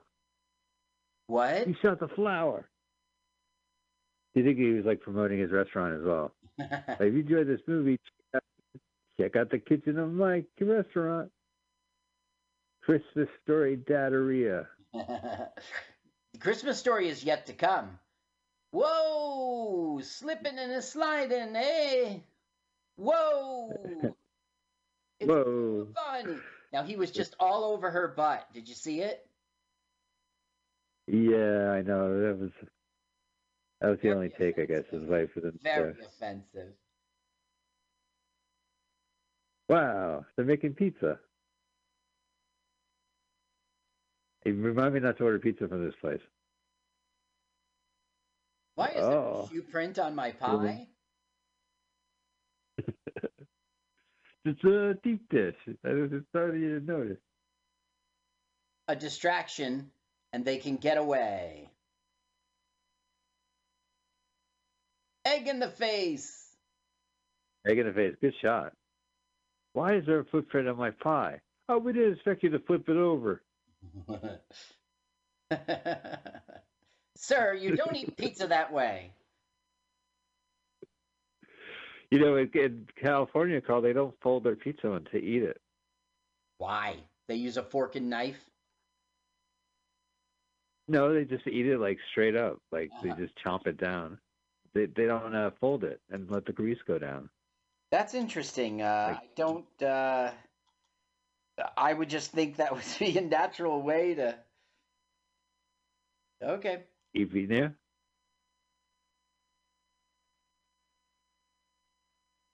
They slipped around there too. This is like a sexual thing, splosh, where you have sex and food. They went to a splosh orgy. Okay, so now he's going to sit his butt in that repo car, which is all messy.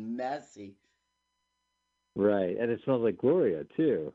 Whoa! I was like, hilarity! Whoa! And that's how I got on. All right, and take. Great. Doctor, I need a prescription of OxyContin, and I slipped on set again. Don Felber. Concert. Now look, she has decided to wear a dress, and it's all a ploy to look like, you know, like this is what he'll grandmother. I stewed you some prune, honey. Oh, that sounds great. Wait a minute. And she says, "Where did you learn to fight like that?" And he goes, "Oh, watching Kung Fu on TV." That's another 70s reference. He didn't use Kung Fu. He just punched the guy. He recognizes her dress, like, what are you doing? What are you up to? Right. And then he decides not to address it. Well, he did come back. No, he's packing. I gotta be like, let's get his stuff. Oh, I see. Gotcha. It's the most awkward episode of Odd Couple. Exactly the odd. Oscar, I can move on. Felix, why do you have to move out? I just don't feel comfortable anymore, Oscar.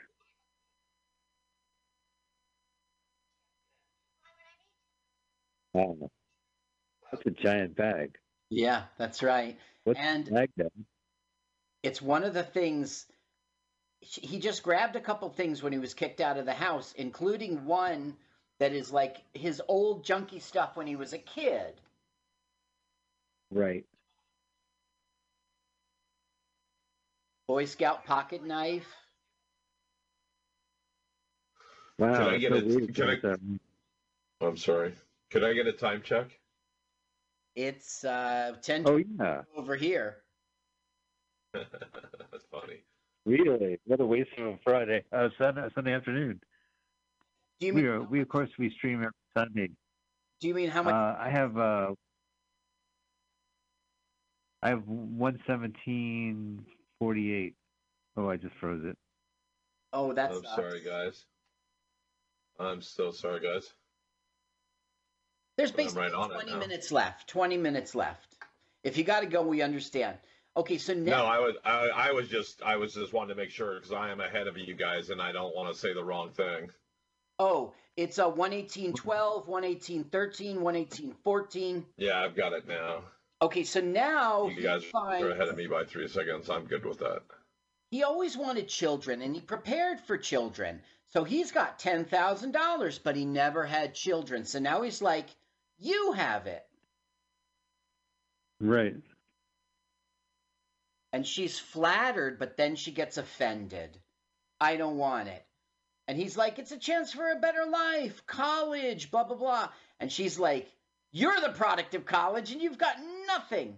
She gets very mad. Right.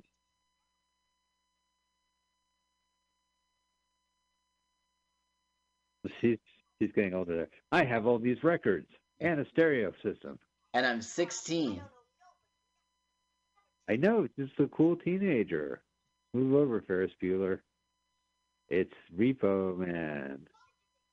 She claims. I guess in Repo Man, yeah. She claims to be tops at her profession, but meanwhile, she never repos a car. I know, she steals the car, basically. Yeah.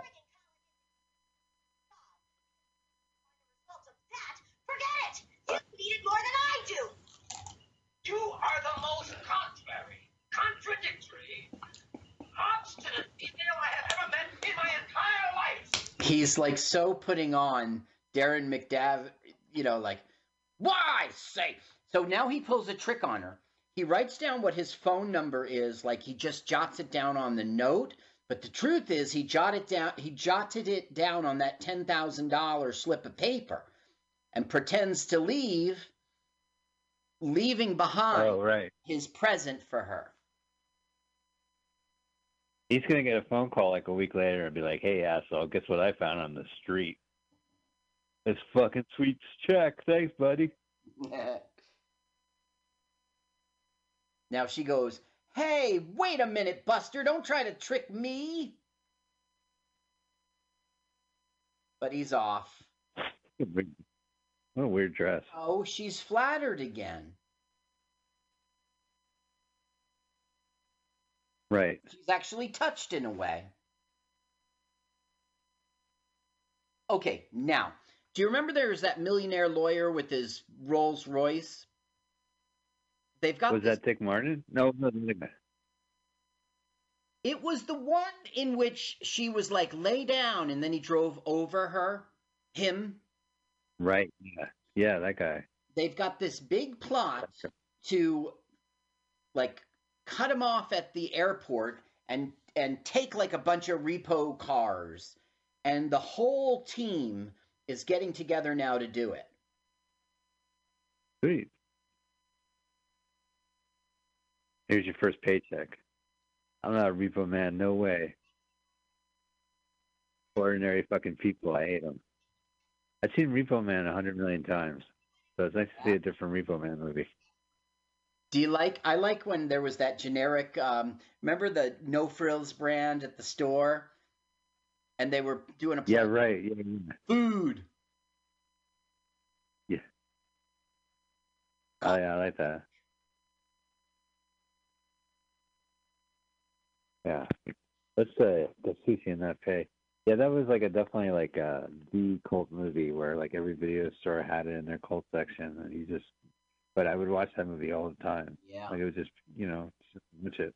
What about our relationship? Oh right. F that. Well, it is Jim Collins. If she's letting you stay at her place, you might as well show a little respect. Okay, now. Larry is defending Davin, saying, he'll be here, but... He's not. Right. But she gets a lead all of a sudden on Gloria. And that really upsets the boss because the boss wants them to do this whole plot to get the lawyer, the millionaire lawyer. But she doesn't care. She wants to go and get Gloria because she's been after him forever. And she's like, I'll meet you at the airport. They never explain why, right? I mean, it's not like it's Gloria is her mom or like Gloria was a roommate and didn't pay for. Gloria's too sick. She always gets away. It's like Roadrunner. Now there she pulls up Roadrunner. His car. Right. There was parking right there. They're parking in the park again. You see that? The cars are parked in the park. No, they're on the street. They're on the street. He just went and grabbed her. So they keep doing it over and over and over. Right.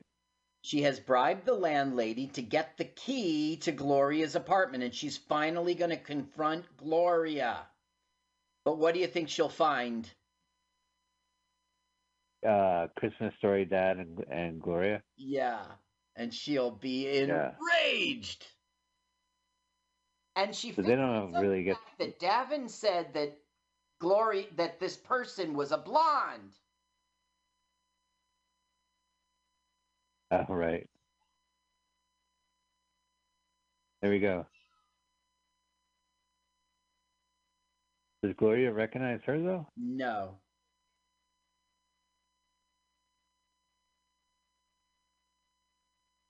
Yeah, sweet child. Yep. None of the repo man can realize it's the kid. Yeah. She's not a blonde. She won't let that go. Right.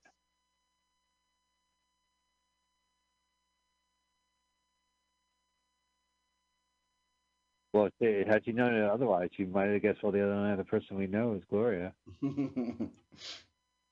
It's very far-fetched that he would bump into Gloria, but he does in a movie world, right? Well, that's the thing. Like a bad movie is there's like a vacuum. There's no like bystanders to watch people slip up banana peels. It's always the same 6 people. Yeah. And so if they bump into a person, it's it has a 7th person. Yeah. It has to be person number 5. Exactly right. And it's like, you're my adopted mom. Yeah, right. Watch where you're going. You watch where you're going. Wait a minute. Is that you're my adopted mom. Yeah. Boom! She bangs him.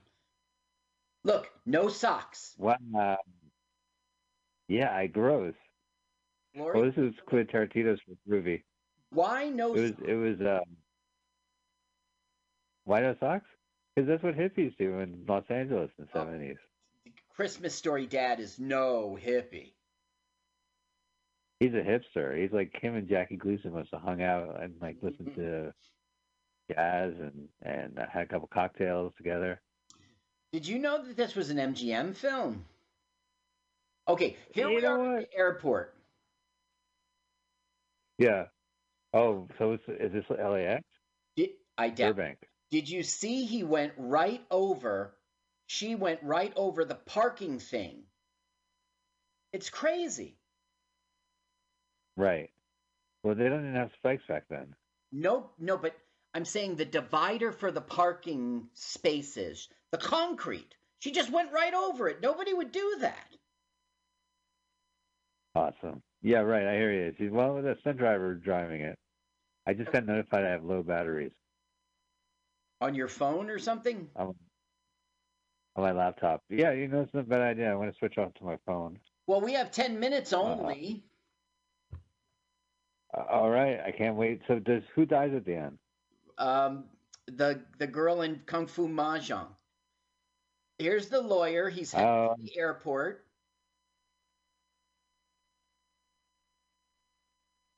Yep.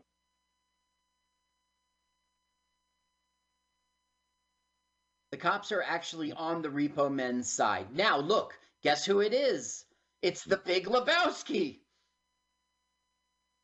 Oh, who's Santa Claus in Santa Claus the movie? Yeah. Mm-hmm. This guy's wow, that's cool. But this is years before Big Lebowski, of course. Right, yeah, this is like a 70s film. Yeah, I did a lot of drive-in movies. I don't want to talk about it. So they repossess an airplane. And Big Lebowski, he can walk. He's not in a wheelchair. Well, they tricked him. Oh, he tricked them. No, he got tricked. Now they're taking the roles. And he goes, what? That's so crazy. I just went in to get a cup of coffee. The Big Lebowski. Cancel my coffee. Call the police.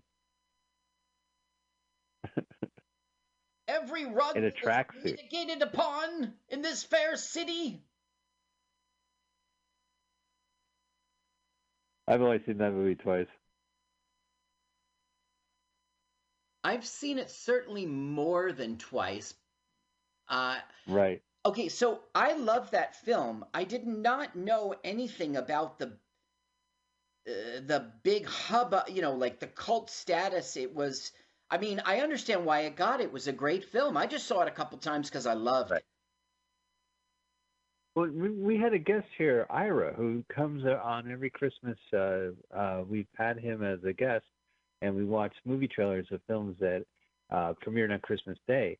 Ira plays John Goodman's character on the Big Lebowski Fest. Like, he's been doing this for like a decade, and he does production numbers during the festivals, and he wears a vest. So, it happens. That's not the Ira I know from Scotty's Pub and Comedy Cove. It's a different Ira. Oh, right. That's Ira Summer, the comedian. Yeah. This is Ira from Big Lebowski. And he used to do Bad Movie Night with me. So that's where I know him. Oh, okay, yeah. And I think I made that mistake on the Christmas show. Oh, you were like, Ira Summer. Yeah, there was a theater in the dark room, and we would watch movies, and they would riff. A lot of times he would be in the audience, but he would co-host a lot of them too. But he would be there at every show. So now what we're finding out is that the lawyer who they've been chasing all this time, he is the one who owns those thugs that have been after them. Oh, so everything ties it. See, the seventh person was the sixth person after all. In this small environment. See how she because there's no standard. It's a vacuum. That's why I like bad comedies. They exist in a weird vacuum. Yeah. Where, universal laws, you leapfrog under people and they hit their balls. Right. Because it's so funny. She gives him a headbutt, then she gives him a butt. Right. Also, I do like comedies. The cops are total idiots in 70s films. Even like Last House to the Left, where it was like a straight-out horror film. The cops are idiots. With their big bellies. Yeah. All right, so we're getting to the big finish, right? They're getting to the ending. Now they're all getting arrested. Yeah. Who wears sunglasses in Los Angeles during the day? It's Pat. Let's say they went to a vintage clothing store. Here comes Big Lebowski just in time to get arrested. Right, took a cab. He took my good evening, officer. Yeah. He looks the same, even in the 70s. Here's all the evidence you wanted. Do you have to do that in front of the cops? Yeah, right. Yeah. And they've got the pension fund. William Biggins. It's all wrapping up. Right. Hey, look, there's giant signs that have money signs on it. Damn it. That's my money. Now, here's our endearing end in which he says, I love you. Right. But I mean, it's like a daughter. And she's like, you got a daughter? You have a daughter now. Well, that's sweet. Yeah. So now he gets to touch her as a father figure. Yes. Oh yeah, there's that movie. She should hold on. He's just gonna drink it away. He's gonna be at a bar and be like, you know, this is a gay bar. I did not know. Now he says, "I love you," and she's so happy. God, he went to 0 to 60. All right, am I right when it comes to the? But Nick kind of doesn't go with the film. Well, you know, it's a car chase film, and car chase films go from 0 to 60. So The thing is, if you have a hot rod or like a souped-up car, it goes 0 to 60. Like, you know, like we're car mechanics and we're making a race car. You know. yeah, but they're repo men. In the middle of the night, they steal your car from 0 to 60. It's gone in 60 seconds. Yes. No. 0 to 60. Oh, I'm getting my comparison between cars. Numbers in this movie. Yeah. Oh, I know. I see a hot rod. You do a hot rod race, and you go from 0 to 60 because some guy souped up your engine. But when you steal cars, oh, there's Gloria. Hey, Gloria. You stole his car. Did you get the license plate number, Gloria? Stole your car. Fortunately, they have a Thunderbird to hop into. Right? Did I say it right? Was that a Thunderbird? But no, isn't that a Trans Am? Oh, it's a Trans Am. It has a picture of it has a Thunderbird on it has a bird on the hood. All right, it's a Trans Am. It's a Thunderbird? All right, it's good. You belong to the city. Now we have our 0 to 60 song. Now I've seen this film 4 times. This is the 5th time, so I know by heart. You can. Let's hear it. 0 to 60. Keep going. 0 to 60. The Hudson Brothers, composed and performed by the Hudson Brothers. Oh, so that's what it was. They were referencing the opening credits. Do you know the words says she's wonderful? Yeah, no, I don't. There's Vito Scotti as Benny. I should, though. And introducing Denise Nickerson. Lyle Wagner. That's pretty cool. Dick Martin. So these are all guys he worked on TV with. You see this Jack Grinnage? He did a cameo apparently. My research didn't show what he was, except people raving about his cameo, but I didn't dig into it. I don't know. Yeah. And also these people. See? Stunts coordinated. Great. Yeah, well, there's a lot of stunts. Yeah, unit production manager Ron Fury, he was always pissed. Sergeant Fury. Nick Fury. Nick Fury. I'm not Nick Fury. I'm Ron Fury. Good do it. You know, Nick Fury of S.H.I.E.L.D. was a very bad comic book, but they pulled it off in the movies. It's kind of dull, like week after week he's doing paperwork. Yeah. Holding a sensitivity meeting. Yeah. Like every issue was the Monday meeting where they're like, well, so what do you got to talk about? Let's see if they mention where this was shot. And then, this movie is no way like real life. Oh, no. That is true. That is very true. Yeah. You don't have to, that's redundant to put it like this is a fictitious story. It should say, not distributed by First Artists. Right. First Artist, last release. All right, ladies and gentlemen, that was the last release of First Releases. There's that lion over the lion. That's very meta. Thank you so much, Carl. What you think of 0 to 60? I enjoyed it. It was good for your show. I like seeing Joan Collins. I like seeing Darren McGavin not in Christmas Story. It was fun. And Big Lebowski, not in Big Lebowski. Yeah, The Big Lebowski was a treat. That was a surprise. Yeah. Yeah. All right, yeah, it's not bad. Paul Brumbaugh of the podcast Edge of Sanity, which you can subscribe to on iTunes as well as listen to him live. First peek of the show, streaming every Sunday at noon. Paul, what you think of this movie, 0 to 60? Well, I gotta tell you, I really enjoyed it. Oh, I can't be muted on this one. Oh, thanks, Paul. Get the. Well, there we go. We got 2 thumbs up. It was stupid, but you know what? I liked it. It was good for your show. It wasn't the greatest movie. Yeah, I did enjoy it. I'm gonna have to agree with you on that. Yeah. Well, you know what? I have a movie for next week, and let's go back in time from this 1978 film. This film is from 1977. It's called Mr. Billion, and if you type it in, Mr. Billion, 19. And it's Mr. and 77. What'd you say? 77, right? 77. The year of Star Wars, Mr. Billion came out. What trailer do you like? 42nd Street Mutant or Media Graveyard? Let's do 42nd Street. Okay. It's only 9 seconds anyway. Carl, can you do us the honor and play the audio? And Paul, can you count us down? Okay. I'm buffered at 00. I'll get the audio going.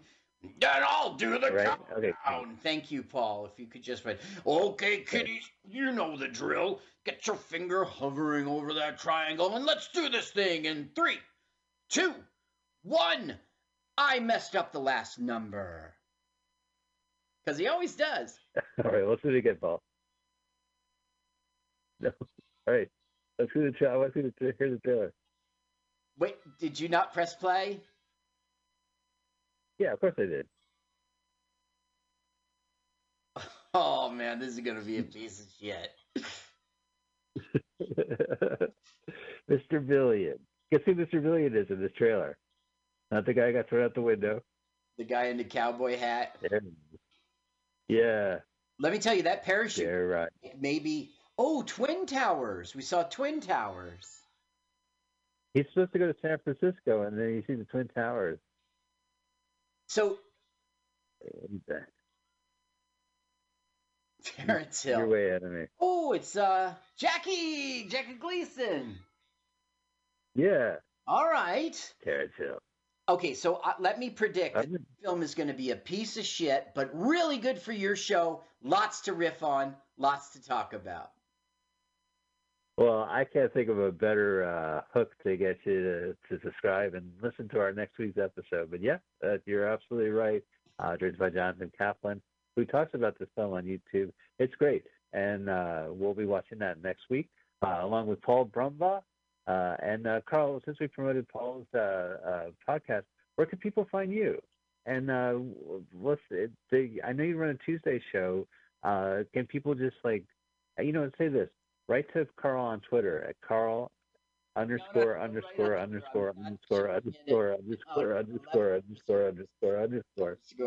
And it's 11 underscores. And he'll give you a link. He'll give you the public link. Go. It's a stand-up comedy.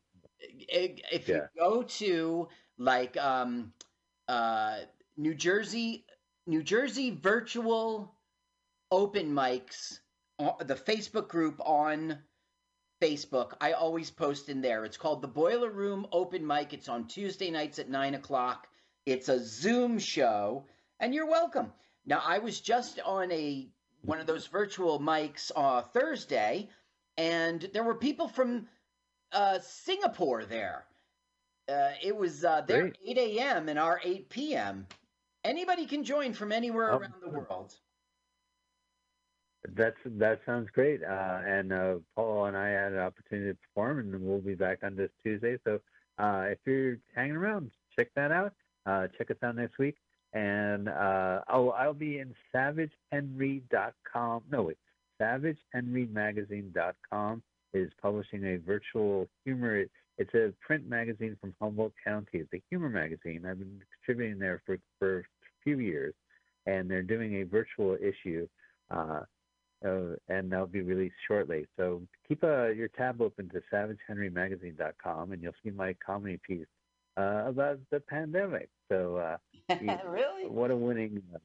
It's called New Amusement Park Rules, and that will be in the comedy issue. So check out SavageHenryMagazine.com, and hopefully you'll be there. And I also want to promote, before we go, our YouTube page.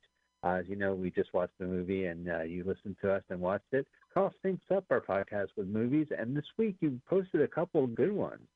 Throw Out the Anchor from 1974. Right. With Nellie from Little House on the Prairie. Yeah, that's right. He's great at that. And Tag, the assassination game, which is an 80s staple, and that was pretty good too. With Revenge of the Nerds guy and Terminator Mother guy, girl. And for those counting at home, They're Playing with Fire now has 3,226 views since we posted it 2 weeks ago. Wow. Dwarfing the 1 and 2 views of other films that we have there without a picture of Sylvia Plath. Anyway, I think that's the perfect time for me to go. I just called her Sylvia Plath, the star from They're Playing with Fire. We'll be back next week, and we'll be spouting out movie garbage like this, and we'd love for you to join us.